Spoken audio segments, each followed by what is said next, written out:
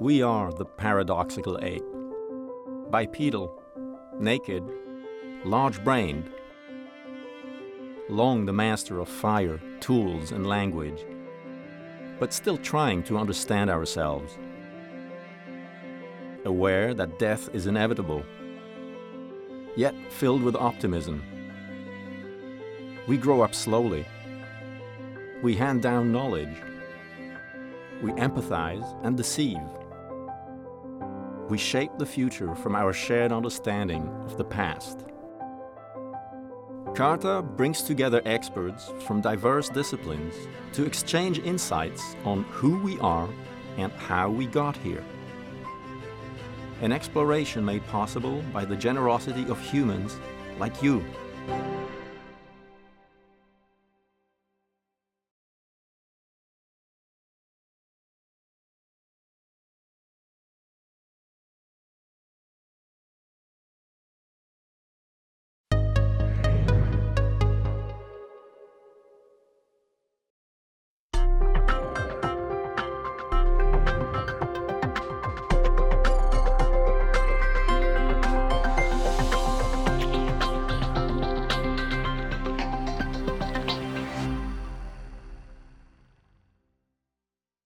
Hello, everybody. Thank you for the introduction. I also would like to thank the Carta leadership for inviting me to this symposium, and I thank everybody that is watching for coming. Today, I'm going to talk to you about line retrotransposons. But before I get started, I really want you to know the take-home message that I want you to know for today. First one is that the neighboring cells in your body are not identical. The second one is that humans restrict how different those neighboring cells can be a little bit more than apes or non-human apes. So with those in the back of our minds, now let's start with the exciting news. The exciting news is that what we learned in school about our own DNA is not completely accurate. The concept that all the cells in our bodies have the exact same distinct DNA, and that, of course, makes us very unique, meaning that me and my best friend, we're different, but all the cells in my body have the same DNA, and all the cells in the body of my best friend have their own DNA. That concept has been challenged due to new DNA sequencing technology and models, both in vitro and in vivo, that can test this concept. The idea now is that we are mosaics. And that means the cells in our body are not genetically identical. That's especially true for a brain. But the good news is that you are still unique in your own mosaicism. So one of the culprits for those differences in that mosaicism in our genome is our retrotransposons. The retrotransposons are a class of mobile elements or jumping genes that are able to copy themselves, and they're present in our genome, and they can insert elsewhere in the genome. Those elements were initially discovered, the transposon elements were discovered by Barbara McClintock. She got a Nobel Prize for that discovery, and she was not able to explain the inheritance of those kernels in maize that were different. She could not, had different colors. She could not explain by using typical Mendelian laws. So she went deeper into the genetics of what was going on, and she identified mobile elements, those DNA elements that were moving around and were causing that diversity on top of what would have been expected by typical Mendelian laws. Specifically the ones that I am going to talk to you about today, those are called line 1. And line 1 stands for long interspersed nuclear elements. And they are the only autonomous mobile elements that are active in humans. To have an idea of how many are there, they comprise about 20% of our genome. In comparison to coding sequences, that are the sequences that make genes, those are about 2%. So they are very abundant in mammalian genomes, and specifically human and non-human primates. So what would be the consequences of these elements moving around our genomes? Imagine that you have a sequence in your DNA being copied and inserted elsewhere. So that new insertion can affect chromosome integrity, cause diversity, and can also generate changes in behavior and potentially diseases. So the germline insertions can cause those structural variants, deletions, sequence insertions within a human population. So they happen early during development, either in the egg or in the sperm, and they can be passed along to generations and impact population. In those can potentially cause diseases, and the first evidence of disease caused by L1 insertion, line 1 insertion, was hemophilia A, resulting from a new insertion of a line sequence. This was described decades ago by Kazazian. To date, over 120 human diseases are associated with line 1 events. So for a long time, it was thought that all the mobility, the line 1 mobility, was happening at the germline time of development. Nowadays, we know that line 1 insertion can also take place during embryonic development and even in adulthood. So during development, given the copy and paste nature of the retrotransposon processes, line 1-driven insertions can accumulate. So as I mentioned before, they can happen at the germline levels, which can have populational consequences. But they can also happen what we call somatic, which means not at the germline, but later on during development. They can also happen at the embryonic development, and they can also happen at the adulthood in organs. And I'm giving you an example of the brain here. So how do we study line mobility during development? So especially human development. So first, you choose a cell line that represents human development. And luckily for us, research from Shinya Yamanaka in 2008 made it possible for researchers to study pluripotent stem cells, which are similar to the earlier developmental stages, where those cells are now possible to become different any other cell in the body. So those pluripotent stem cells are able to become neuroprogenitors and neurons, for instance, but also other cells in the body. So we can use these lines in the research laboratory setting to study human development aspects. And we can look at, indicated here by those red arrows, you can look at line retrotransposition in these different stages. Another way is, or an additional way to study line mobility, is to choose a system that will allow for monitoring line mobility in real time. So we took advantage of a genetically engineered line 1 element, and that element can allow us to see live mobility happening. How do we do that?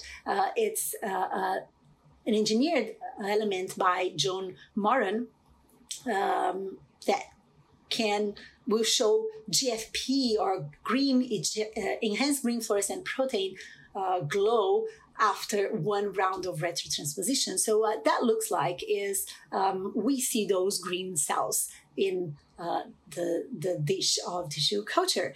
And when we have a green cell, we know that we were able to see new insertion. So with that in mind,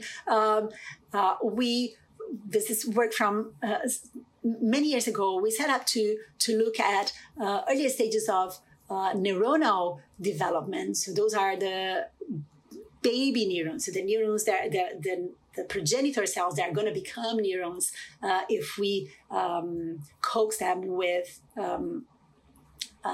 specific factors.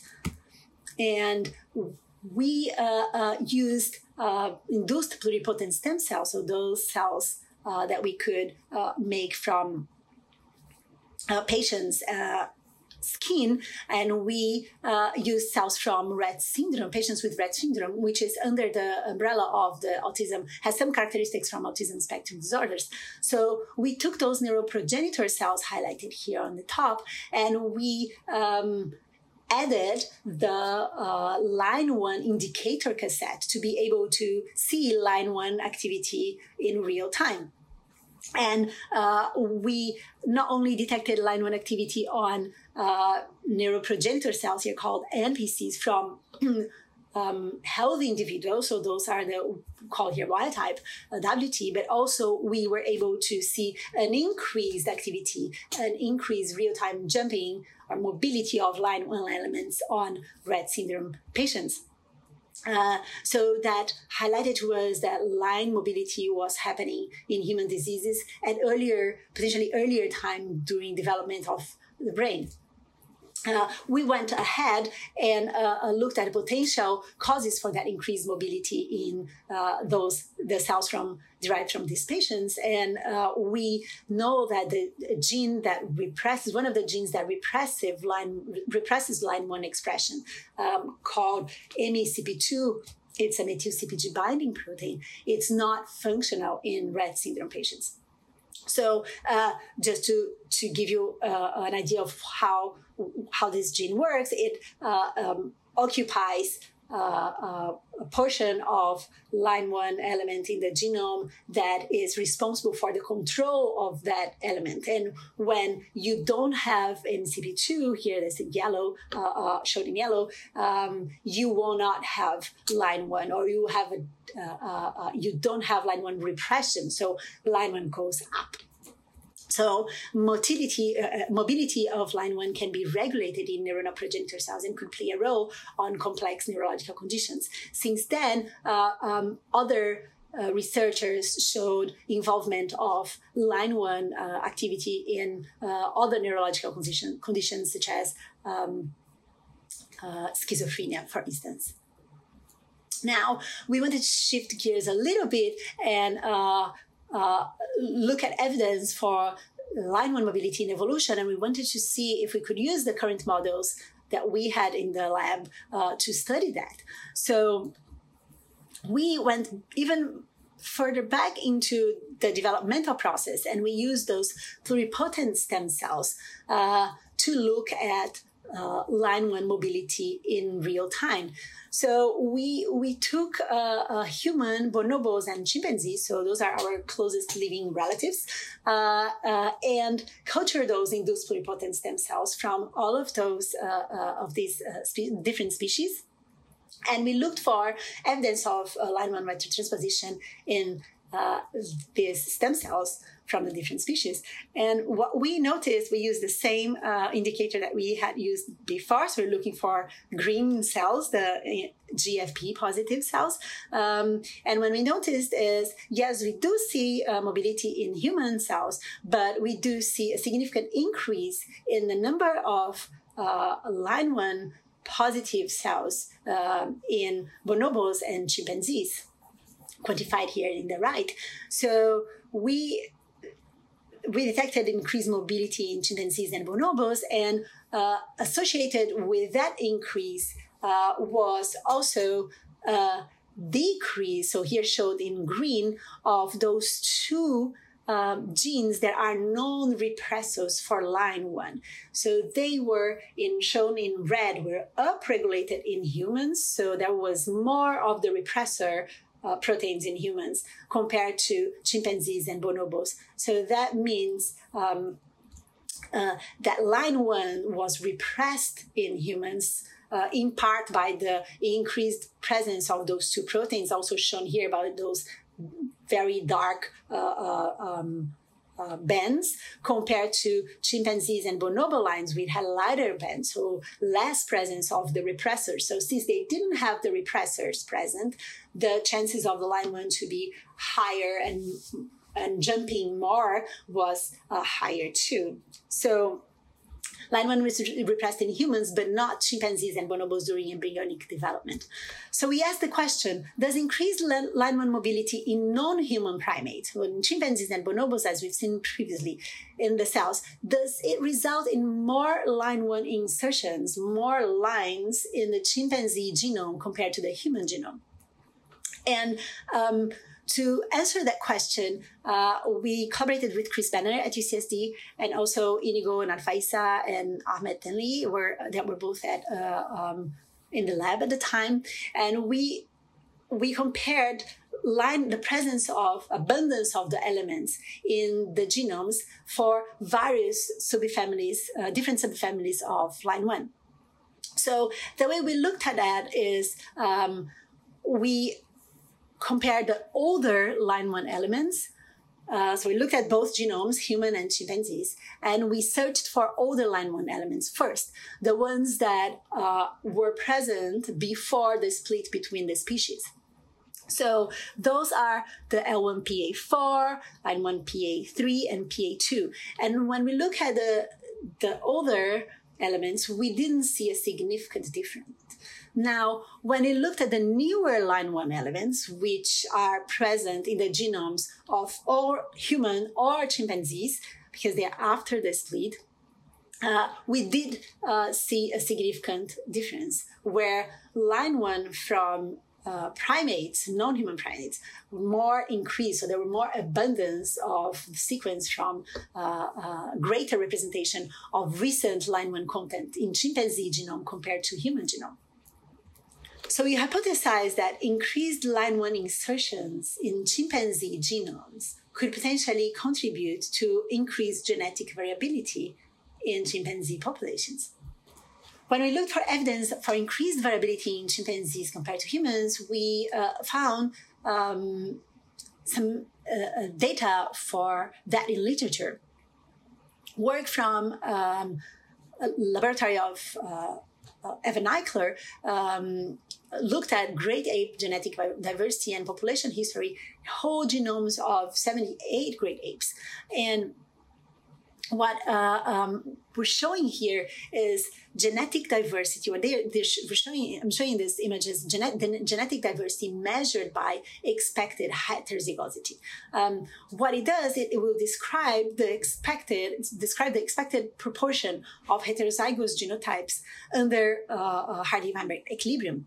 Genetic diversity is the probability that a pair of randomly selected alleles from a population is different.